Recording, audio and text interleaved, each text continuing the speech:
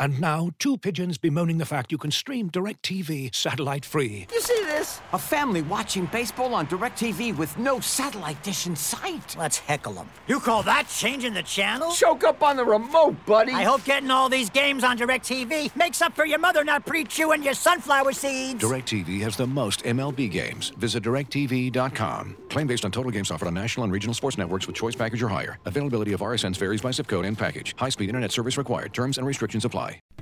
As you've probably heard by now, we've teamed up with BetMGM this season. We'll be using BetMGM lines to make all of our picks, and we'll have special offers for our listeners each week. If you haven't signed up for BetMGM yet, use bonus code The Athletic, and you'll get a 1-year subscription to The Athletic, plus up to a $1,500 first bet offer on your first wager with BetMGM. Here's how it works.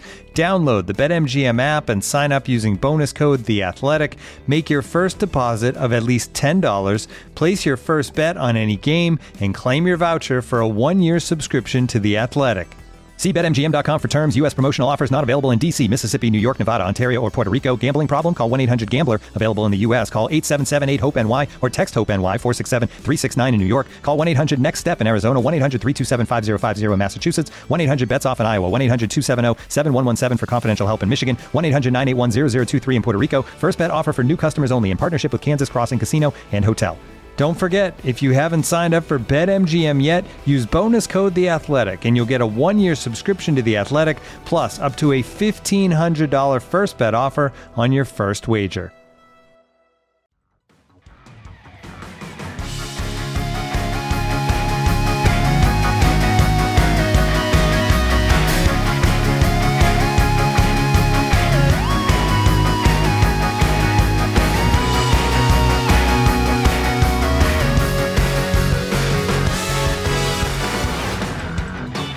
Hello and welcome to Front and Nationwide. This is the Athletics dedicated Blue Jackets podcast. Aaron Portzline with you on a Friday morning. There won't be too many more of these before the summer really takes off. The off season for the Blue Jackets could be a very interesting one. Joining me, as always, Allison Lucan. Hello. And a special guest, Fox Sports Ohio's Dave Metzold. Hello, Dave. I am honored and feeling more athletic by the second. Oh, yeah. Well, thanks for joining us. Appreciate it. It seems it was kind of quiet in Blue Jackets land. I think there's a consensus it's going to be a very interesting summer around the league, but in Columbus as well. No shortage of headlines.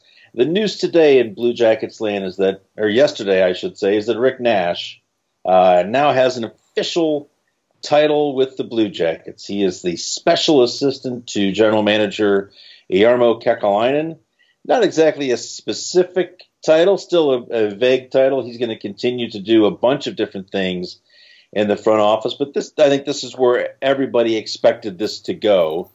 He'd been around the team since, probably, I think he started in February of this past season, just sort of getting a lay of the land and what it looks like to work in a hockey operations capacity. He's going to continue to do a lot of different things. We can touch on some of those things.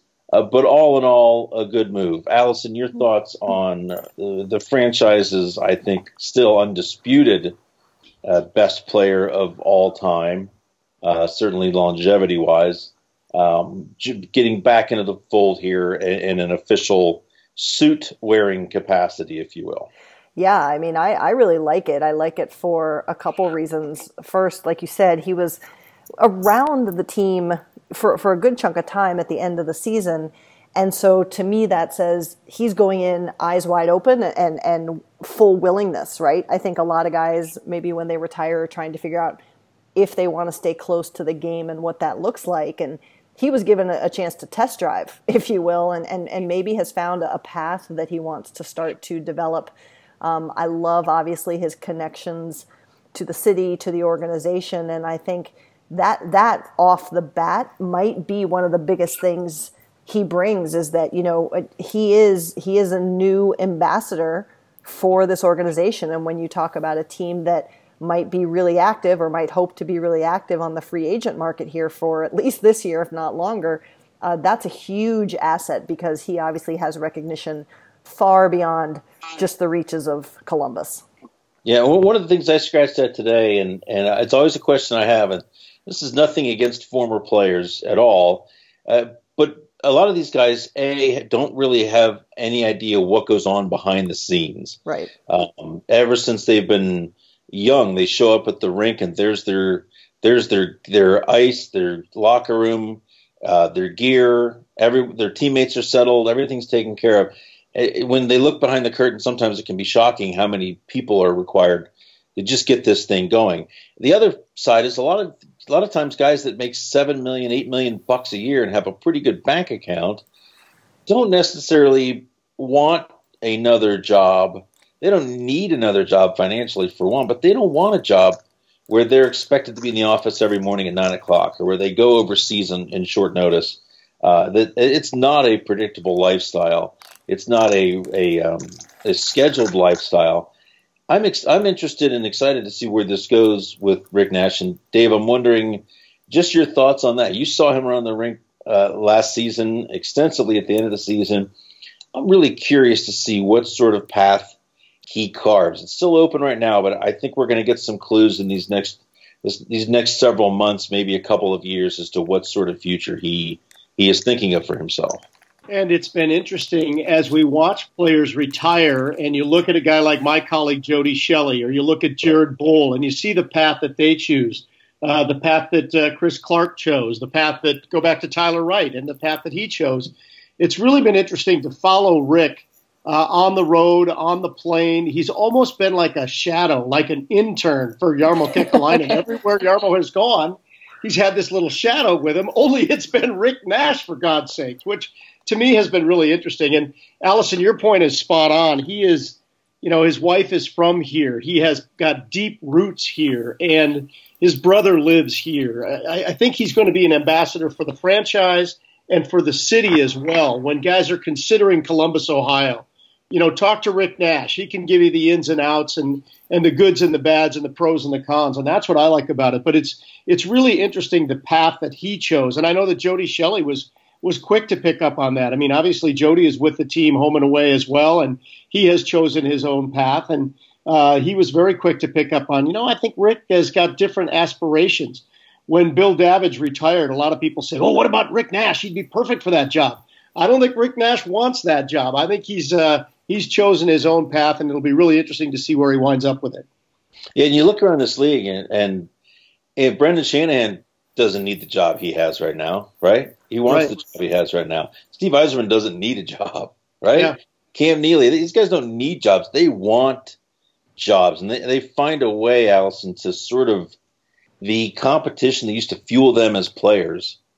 It now fuels them in a different capacity. They don't have ultimate control over the game, but it still sort of serves those competitive juices. Oh yeah, for sure. I mean, and we talked about this when, as Dave mentioned, Jared Bohl's made a path. I mean, part of this is the ritual of the thing, right? There's something that brings them peace to come to the rink, to be around the game, and I mean, I think we see it. You always see sometimes those snapshot videos of an ownership box at a game, particularly in the playoffs, and the massive emotion that they show at a win or a loss or what have you. You mean Cam Neely firing the water bottle against the wall? that indeed. That was awesome. Yes. Or Jarmo doing his drums on the counter there, but I think it allows them to express in that way too. I mean, they're in it. I mean, they may not be on the ice anymore, but they're in it for sure. Very interesting. And so other moves to get to Bill Zito.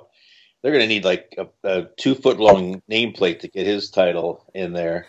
He added a couple of big titles today, including a spot in the alternate governor's chair, which is no small deal. The Blue Jackets now have 4 people on the board of governors, if you will. The governor himself, the owner, John P. McConnell, Mike Priest is an alternate.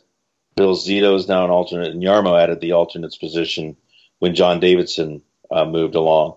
So Bill Zito promoted, Basil McRae and Josh Flynn both promoted, and Chris Clark promoted and also gets a little bit of a job change. Another former Jacket who's paving his way in a hockey career after playing. He is still going to oversee the player development, but he is now director of player personnel, so he'll have input on players at the NHL level as well. The curious thing to me, anyways, with Zito is it's not quite certain yet if he's going to continue to manage the Cleveland roster for the Blue Jackets AHL affiliate. They don't have a coach right now either, so that's something they're going to need to settle down in these next a couple of weeks. Any of these moves, Dave, surprise you? I know John Davidson leaves, so everything sort of shifts and adjusts. We've talked at length on this podcast about how Davidson really helped establish a front office that can now, we think, survive without him. Has any of this in the wake of John Davidson leaving, does any of it come as a surprise to you, or anything really catch your interest? Not a surprise. I think the surprise is that I think it's no secret to anybody that Bill Zito aspires to be a general manager of his own with any NHL franchise. And we knew that he was interested in that Seattle job. And I think a lot of people maybe expected either that to happen or some other opening to be filled by Bill Zito. And I'm wondering now, with this promotion and with all the titles that he's gotten, what's the origin of that? Is it an attempt to make sure that Bill Zito is happy in Columbus and they want him to stick around? And, we really appreciate all you've done here. We really want you to be around here. Or what's the motivation there? The other thing is that with JD leaving, everybody has said, well, will Jarmo naturally ascend to that president of hockey ops position? And I don't think they need that position anymore. But everybody kind of falls into place because John has left with different titles that are a little bit higher than they were before. Yeah. And somebody responded to my tweet on it today. And so these sound like a whole lot of made up positions. I don't know that they're that, but I do think that they have done the best they could do to make sure they recognize what each of those guys has contributed to this recent success of this franchise. And certainly you could make an argument for each one of them having made a pretty substantial impact, including Josh Flynn, who's been by and large anonymous to most people, but has really, as kind of the Moneyball guy, the guy who makes sure they're getting the right value for the players that they bring in, has played an integral role in this. So I think it's a reward as much as anything else for guys who've done a good job in the positions they've been in. And so just to get this correct, Zito remains the associate GM. He is now also the senior vice president of hockey operations. There will be a quiz on this later, and an alternate governor. Basil McRae, who was the director of player personnel, and Josh Flynn, who was director of hockey administration, they are now both assistant general managers. And Clark, who was director of player development, but still sort of has that job charge, anyways, is now titled the director of player personnel. Now, the assistant general manager, now Basil McRae and Josh Flynn, that job typically is who runs the AHL program. Allison, if it's not Zito any longer, do you think it could be one of those two that's in charge of the AHL roster and the day-to-day ops of the minor league affiliate? Yeah, it's a great question, right? Because and Dave alluded to this. Josh is the guy who's really been he's a master of the CBA. He is a master of working contract deals. He has been the person who has led the analytics effort within the Blue Jackets organization, obviously with Jarmo and previously JD's blessing, which to stay on top of that as that has evolved in his tenure alone is impressive. So, could he do it? For sure, but that would be a very interesting look from a leadership perspective to me, versus maybe what Bill Zito did before. Again, just a different look. And I wonder too if Basil's experience with the London Knights isn't also a compelling argument on the other side. Where he was really involved with that organization, obviously, part of the leadership there. Again, just a different take. So I think that if it is in fact one of them, I think that's just going to be a really interesting statement on how they view kind of oversight of developing that group of players and prospects in the pipeline. Yeah, not saying that Josh couldn't do it, but that would be a departure from his career track right now, which has been toward analytics, toward salary cap understanding, not so much team building, right, and roster building. Whereas I think certainly Basil McRae has been more on that track. Right. Yeah. And it's interesting because again, as you said, this is not to say, I think that Josh could do it, and what an interesting fingerprint that might be. And sometimes it's that people haven't been able to show that is part of what they love and are passionate about. But it would just be and now I'm actually really excited for who they announce, because whichever way they go is going to be just a very interesting commentary on kind of the identity of that club in the sphere of the whole Blue Jackets organization. Yeah, and who's got more familiarity with that whole roster than Chris Clark? All of those guys. Yep. So, that's certainly an outside shot because he's relatively new to the management side of things, but certainly one that could be considered. Yeah, you wonder if they step outside the organization, too. I don't know if they'd have 3 assistant general managers. Oof. Good Lord. Oof. But I think that's possible. I always thought Basil McRae as being above the assistant general manager job and his expertise, but that's probably not necessarily accurate. He's always struck me as sort of one of Jarmo's sort of right-hand men, as close as they are. So we'll see.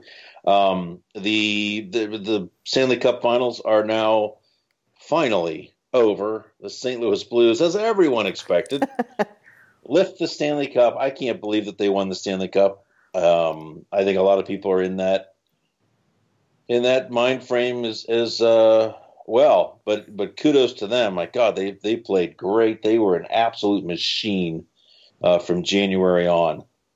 So many people rose to the occasion for that team.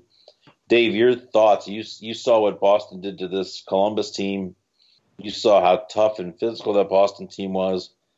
I thought that was a huge part of that series where St. Louis just was so heavy on every hit and every puck that there seemed to be a cumulative effect to it. And able to sustain it over that 7-game series. I think that was a huge part of it. I think they took what the Blue Jackets did over 6 games, and maybe not even all 6 of those games in that series with Boston, because I think Boston pushed back and Columbus didn't always have an answer.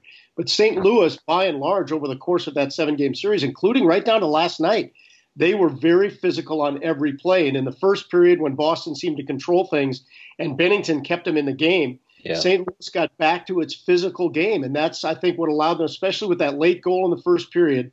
Once they had that 2-0 lead going into the second, they were able to be physical, not have to worry about taking a dumb penalty, just play that really rugged game. And I think that was the difference. Plus, how well did that team play on the road? Just phenomenal that they won 10 of those games, 10 Stanley Cup playoff games on the road. That's really impressive in this day and age. And maybe struggled with a little bit in Game 6 when the expectations were so high, but boy, they rebounded in a big way the other night. And I think that was really fun to see. Yeah, it's pretty remarkable, and I'm wondering what this says, and I'll throw this hot potato to you, Allison. Jordan Binnington. I don't know that if the people that are speaking on this podcast right now had heard of this kid before last season. He was an AHL guy last season. He spent time not long ago in the Coast League. He was with 2 different teams last year. Yeah, he's around. What an unbelievable story. And until this season had played 1 NHL game, I think I'd heard even this season that he asked a couple of years ago to get traded because he didn't feel like he had a future in the Blues organization. Is been, and we've had these examples before, but is Jordan Binnington, Allison, the latest example in the fact that you don't have to overpay at that position? It is the most important position on the ice, but it's also maybe the most unpredictable position on the ice. Is he lesson number 50 in the last 80 Stanley Cup winners, that position is not just about having a marquee player, it's about having the hottest player in the league? I could go on this for a long time. I mean, I think it's complicated. I think it's the most important position on the ice. And I think this speaks to why organizations hold on to really good goaltenders for forever, because when they come in, you don't have to pay a lot for these guys. I mean, look at Matt Murray, look at Binnington. I mean, the Blue Jackets are going to have some relatively affordable goaltending if they stay on the current path right now next year. But I think that what happens is that if you have goaltenders who are this good, their value only escalates and escalates and escalates. Because I think that I've said this a couple times now, I think that one of the things Binnington had going for him, goaltending to me arguably might be the most mentally demanding of all the positions on a hockey team, in my opinion. And so if you come in, even if you've never played an NHL game, you've done a ton of mental work, maybe more and maybe different than what a skater does.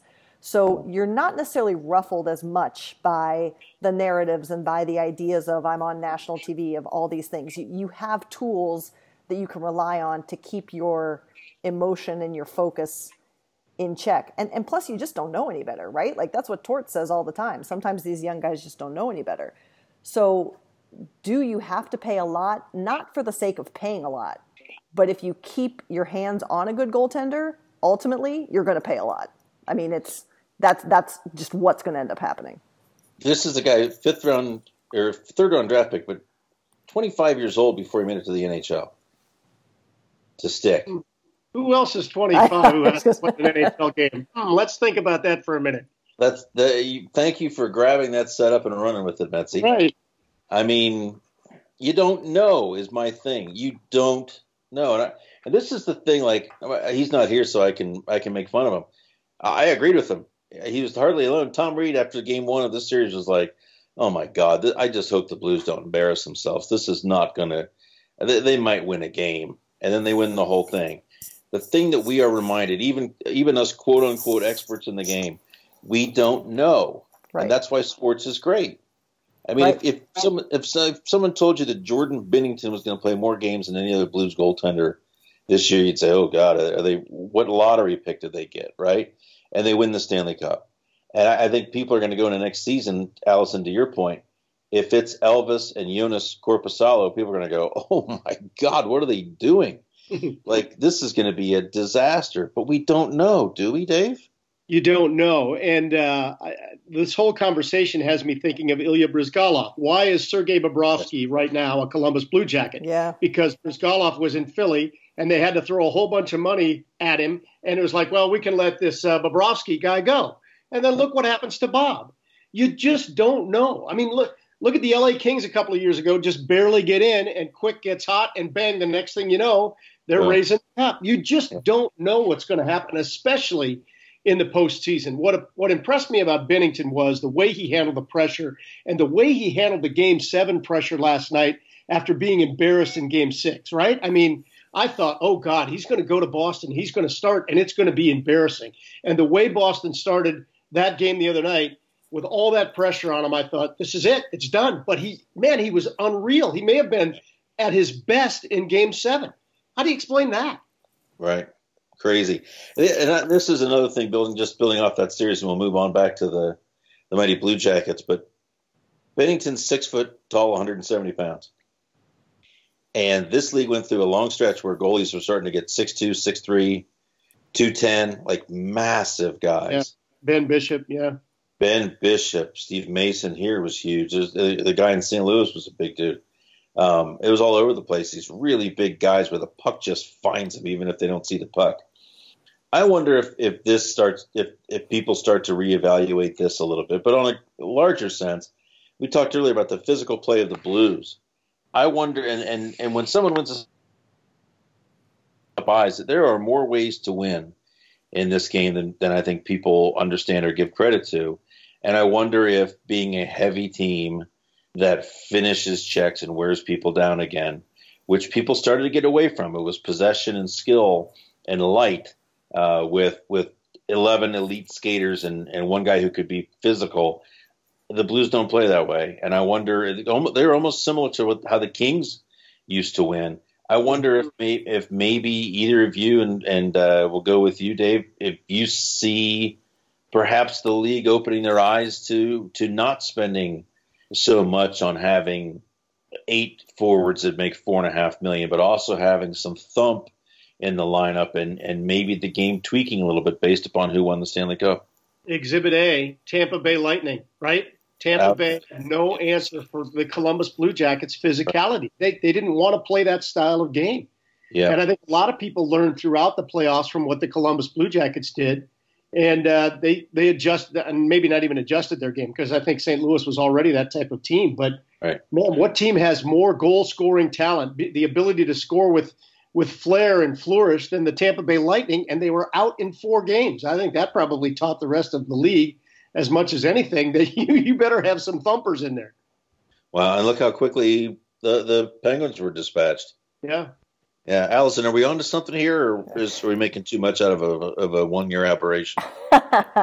Well, of course, I can't leave this alone. And I totally get the read on how the Blues played. There were multiple times when I would just look at the screen and I would say, man, those players just look huge. You just they just look big. But what I think the real takeaway here is it's something Dave said too, is their ability to be flexible within their game plan, to stick to it. I mean, I think that was part of the issue with Tampa Bay, was they got, as you say all the time, Porty, they got punched in the mouth and didn't know what to do, right? They were not prepared for that and they could not adapt. So, while we saw physical play, I mean, there was 2 penalties in Game 7? There were not a lot of penalties. It was a really clean game. Afraid to call it after a while. Yeah. And it's, I think that it was a physical game, but you have to have skill. And these 2 teams, if you go back to, I think it's January, these 2 teams, the Bruins and the Blues, were in the top 5 in scoring chances and in shot share. So they're physical, yes, but you still have to have the skill. We can't dismiss the importance and the value of that. And if you look at, I shared some of my friend's work. His name is Prashant Iyer in my timeline yesterday. Right now in drafting, the only position where teams are drafting bigger and bigger is, in fact, the goaltending. Forwards and defensemen are all getting smaller. And we've seen our fine young friend Oliver Bjorkstrand start to throw his body around as much as we all can't believe it. But he's not throwing his body around. He's picking it up after being thrown around. Well, There's a little distinction there. Well, that was in the Boston series. He has shown some physical play this past season. I give him credit. Yeah. But all of that to say, I think that we saw a team use a physical edge, but still leverage a foundation of skill. I mean, this is very much teams that encapsulate the Josh Anderson philosophy, right? I mean, that's part of why Josh is so special. So I think that it's not a full change or even a 90-degree turn off of trends that the league has been supporting. Yeah, and to your point, their leading scorer was Jaden Schwartz. Vladimir Tarasenko second. A guy who really impressed me in these playoffs is Ryan O'Reilly. Oh, yeah. Wow. Who was, man, yeah, that is a hard-nosed, rugged two-way player right there. Point-of-game guy in the playoffs. So the Blue Jackets, it's been quiet, I think, out of deference to the league and wanting to let the league celebrate the Stanley Cup final, and now the league is open for business. Saturday is the beginning of the buyout window. Jarmo has said he doesn't suspect there will be any moves there for the Blue Jackets, just maybe later in the summer, depending upon how things go. But it's going to get really interesting here, I think, starting next week. I'm off to Vancouver on Wednesday. I just hate hopping on a plane for 5 hours this time of year and trusting on the Wi-Fi to work, because who knows what might come down. The Blue Jackets have 2 draft picks.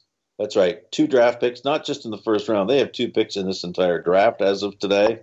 A 3rd rounder, and they have a 7th rounder, Calgary 7th rounder.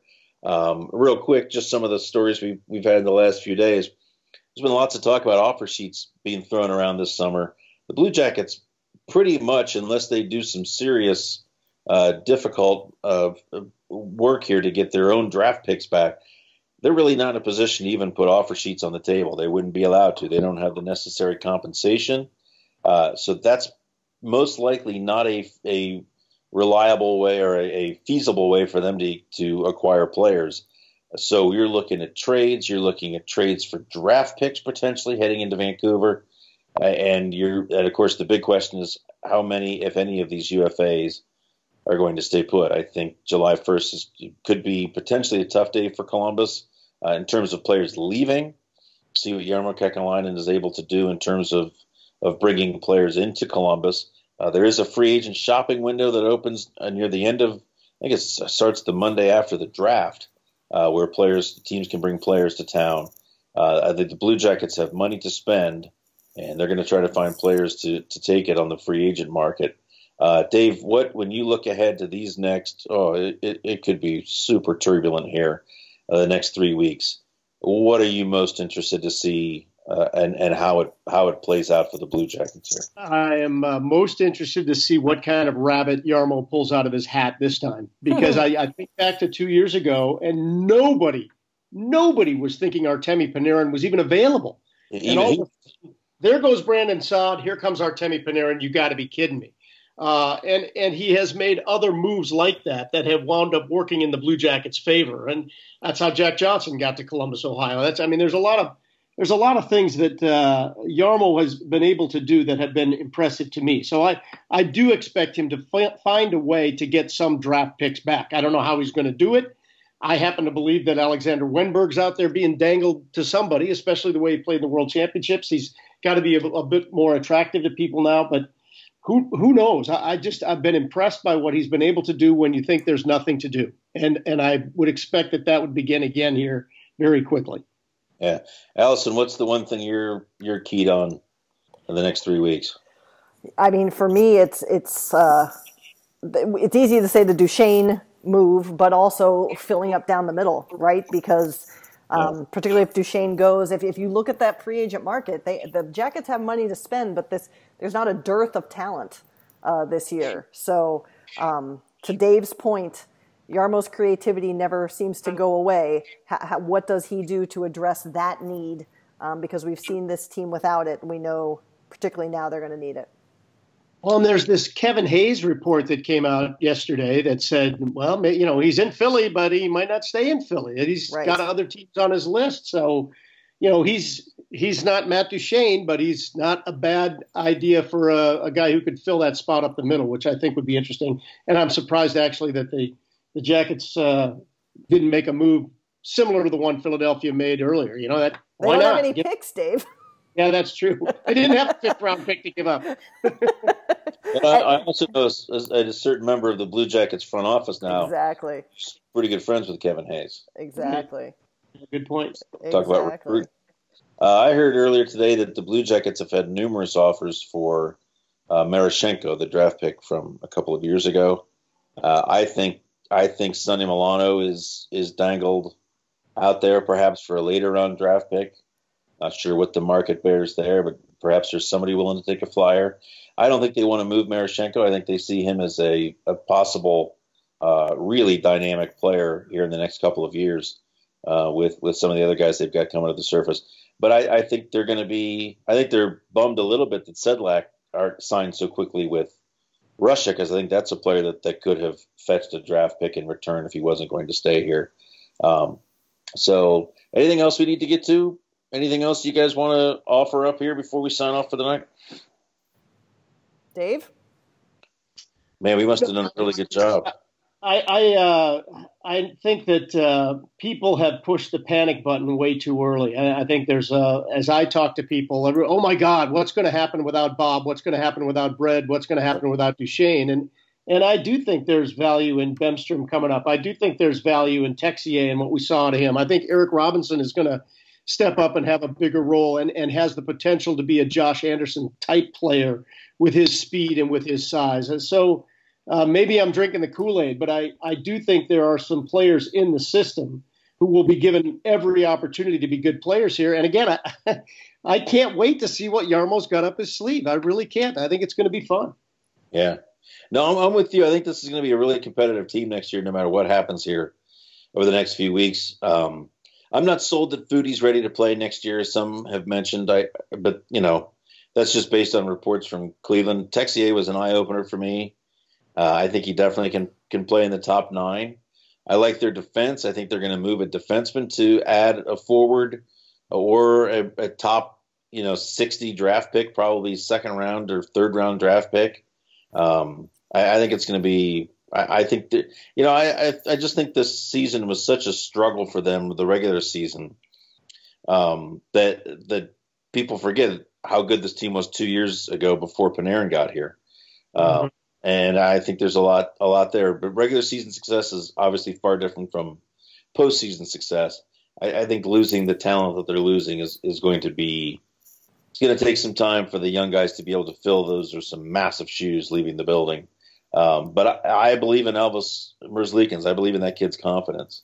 And you kind of get a sense when somebody's for real and when they're not. I think that kid believes he's for real, and I think he is out to prove a lot of people wrong. So I think it's going to be. I think John Tortorella is going to love coaching this team next year that nobody thinks is going to be worth a damn. I think he's going to love that.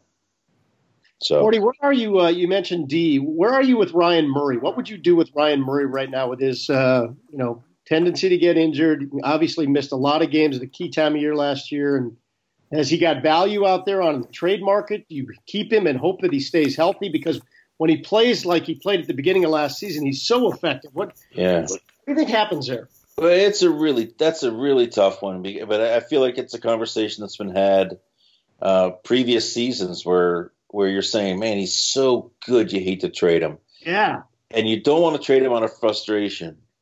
But there is interest out there. Apparently Chicago's poked around about him. You hate to trade a guy and then you would want him to stay healthy. What I mean is you'd hate to trade a guy low like this and then have him put his injury woes behind him and realize, man, that is an elite talent that you let leave for a not elite return. But two pretty not minor back injuries, the wear and tear that body has had at a young age. I think for both parties involved, a trade makes a ton of sense. I think Ryan Murray, if he were being honest, I think he would welcome a trade as well. I don't know what the market is for him because of all the injuries. You're not going to get talent that's in line with his ability. You're just not. But I wonder if it becomes just beneficial for both parties to move on. I think they've got the pieces here where they can move a top four guy. I think they can survive without Murray because they've got Nudavar and Savard that can play. I love the Gavrikov kid, the little bit we saw of him in the playoffs. I think he can play easily in your top five, top four, top five. So I think that's a position where they can unload from. We had a piece a week or so ago saying that Murray could go, Nudavar could go, Savard could go. Those are the guys that bring a legitimate return. I don't see really any reason in trading Gavrikov or Kukan or Harrington. Those are reliable guys that you're not paying a lot of money to. I think you hang up the phone if anybody even mentions Seth Jones's name. Oh, yeah. I think they got to just back up a major truck if they're looking for Werenski. So those three middle guys, I think one of those guys being traded makes the most sense. Savard might have the largest upside, and maybe you decide this is the right time to trade him because his value is never going to be higher based upon how he played in the postseason, based on him being a right shot, right side defenseman. Those are always in demand. I think something gives there likely this offseason to help them out because they need some resources coming back in a big way. So, anyways, thoughts on that? Anybody? Yeah, it's tough. I mean, I'm hopefully gonna have something exploring this a little bit more to start off next week. But the defense is sound, and it's almost like one of the proposals I've heard the thoughts tossed around is, well, you just have to know you're only going to get 65 games or whatever out of him. Okay, but fine. But then you still have to have another defenseman on your roster. Because you're going to have to pick that up. And I mean, he's so talented, so talented. I love watching him play. I've loved watching him play since he came to Columbus. But particularly in where the Jackets are right now, with not a ton of picks for the short-term future, if you get a good return, you've got to take a look at that. Yeah, you just look at their roster and you go, yeah, they're trading a defenseman. Yeah. They're trading a defenseman. I mean, it screams at you. Yeah. It just makes too much sense. So, All right, well, Dave, thanks for joining us. Hey, I got one other thing I want to throw out at you, and that is Jack Roslovic in Winnipeg. Rumblings that he might be looking elsewhere. What do you think the chances of the Jackets kicking the tires on the local kid? Well, I think the tires have already been kicked. He is such an interesting player for me right now because I think the general response from him being unhappy in Winnipeg, and his agent Ken Robinson, also locally based, says that there was no trade request. People in Winnipeg have said that there was a trade request, whether that came from the player and not the agent. The agent says it did not come, and I believe Ken Robinson as much as I believe anybody on this in this game.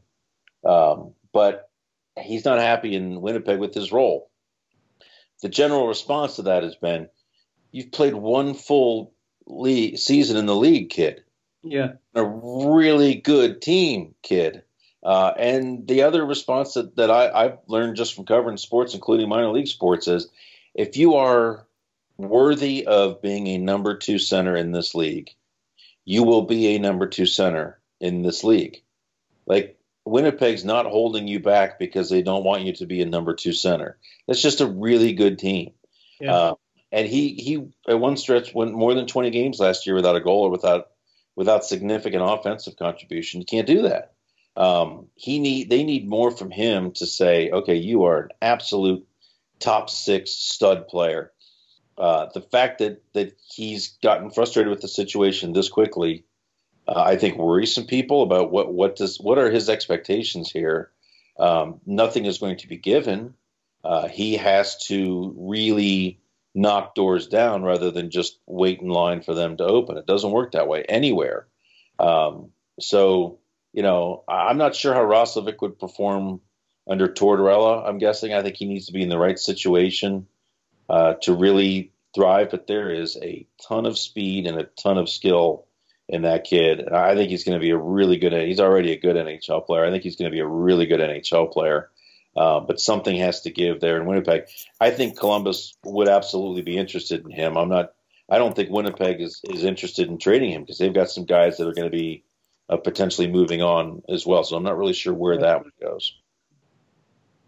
But yeah, that's a situation that bears watching. Winnipeg is a team that bears watching because I think they feel like there's some substantive changes that are needed.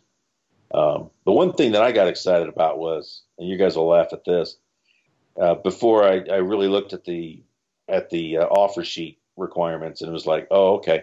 Oh, wouldn't it be cool if the Blue Jackets signed William Karlsson to an offer sheet?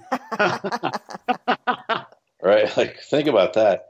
And then the flip side was, well, what if, because what happens a lot of times is these teams will find out that someone's talking offer sheet with a player, and instead of go through that, they'll cut him a trade.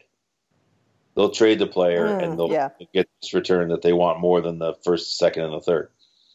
Maybe if the Blue Jackets swung a trade with Vegas, maybe part of it would be that they would also take a bad contract back for a first-round draft pick. Like, say, David Clarkson. Right? And now you're like, whoa. You don't want that one back. They could just totally reverse That'd be hilarious. 2 years later, which would be hilarious. But yeah, so William Karlsson's out there. God, you look at the list of RFAs this year and you go, wow, there's some serious players. Pittsburgh wants to make some noise. Winnipeg wants to make some noise. Vegas has to do something. Toronto has to do something. We've had some quiet July 1st or summers in this salary cap era because things have stagnated. But boy, this summer is going to be crazy. And so I'm looking forward to it. Dave Metzel, Fox Sports Ohio, thanks for joining us. Anytime, guys. Anytime. Allison Lukian, thanks for joining us. Thank you. We have to bring Dave on more often. He's got the really good insight and questions. So we ought to make him moderator. Tell you. Yeah. Allison, could you send Mr. Tortorella a note on that, please? I'm not touching that one, Dave. We should get Tortorella on here. I still need him to answer my questions. Come on now. I don't know what Skype is. I don't have any idea what a podcast is. What's an emoji? Who's asking me questions? Tom Reed's mom going to call in? What's happening? God bless. All right. Have a great summer, Dave. We'll talk to you soon. Sounds good, man. Can't wait. Thanks for listening. Thanks for watching. Thanks for reading. And we'll talk to y'all soon.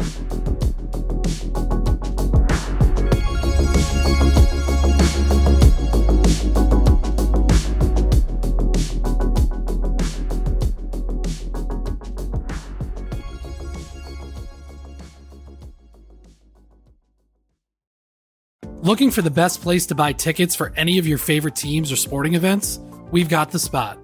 Our partner, StubHub, has been the leading ticket marketplace in the world for over 20 years, providing a 100% guarantee with every order. From a worldwide selection of live events, the widest choice of tickets, and industry-leading partnerships, StubHub has what you need to purchase with confidence. StubHub, an official partner of The Athletic.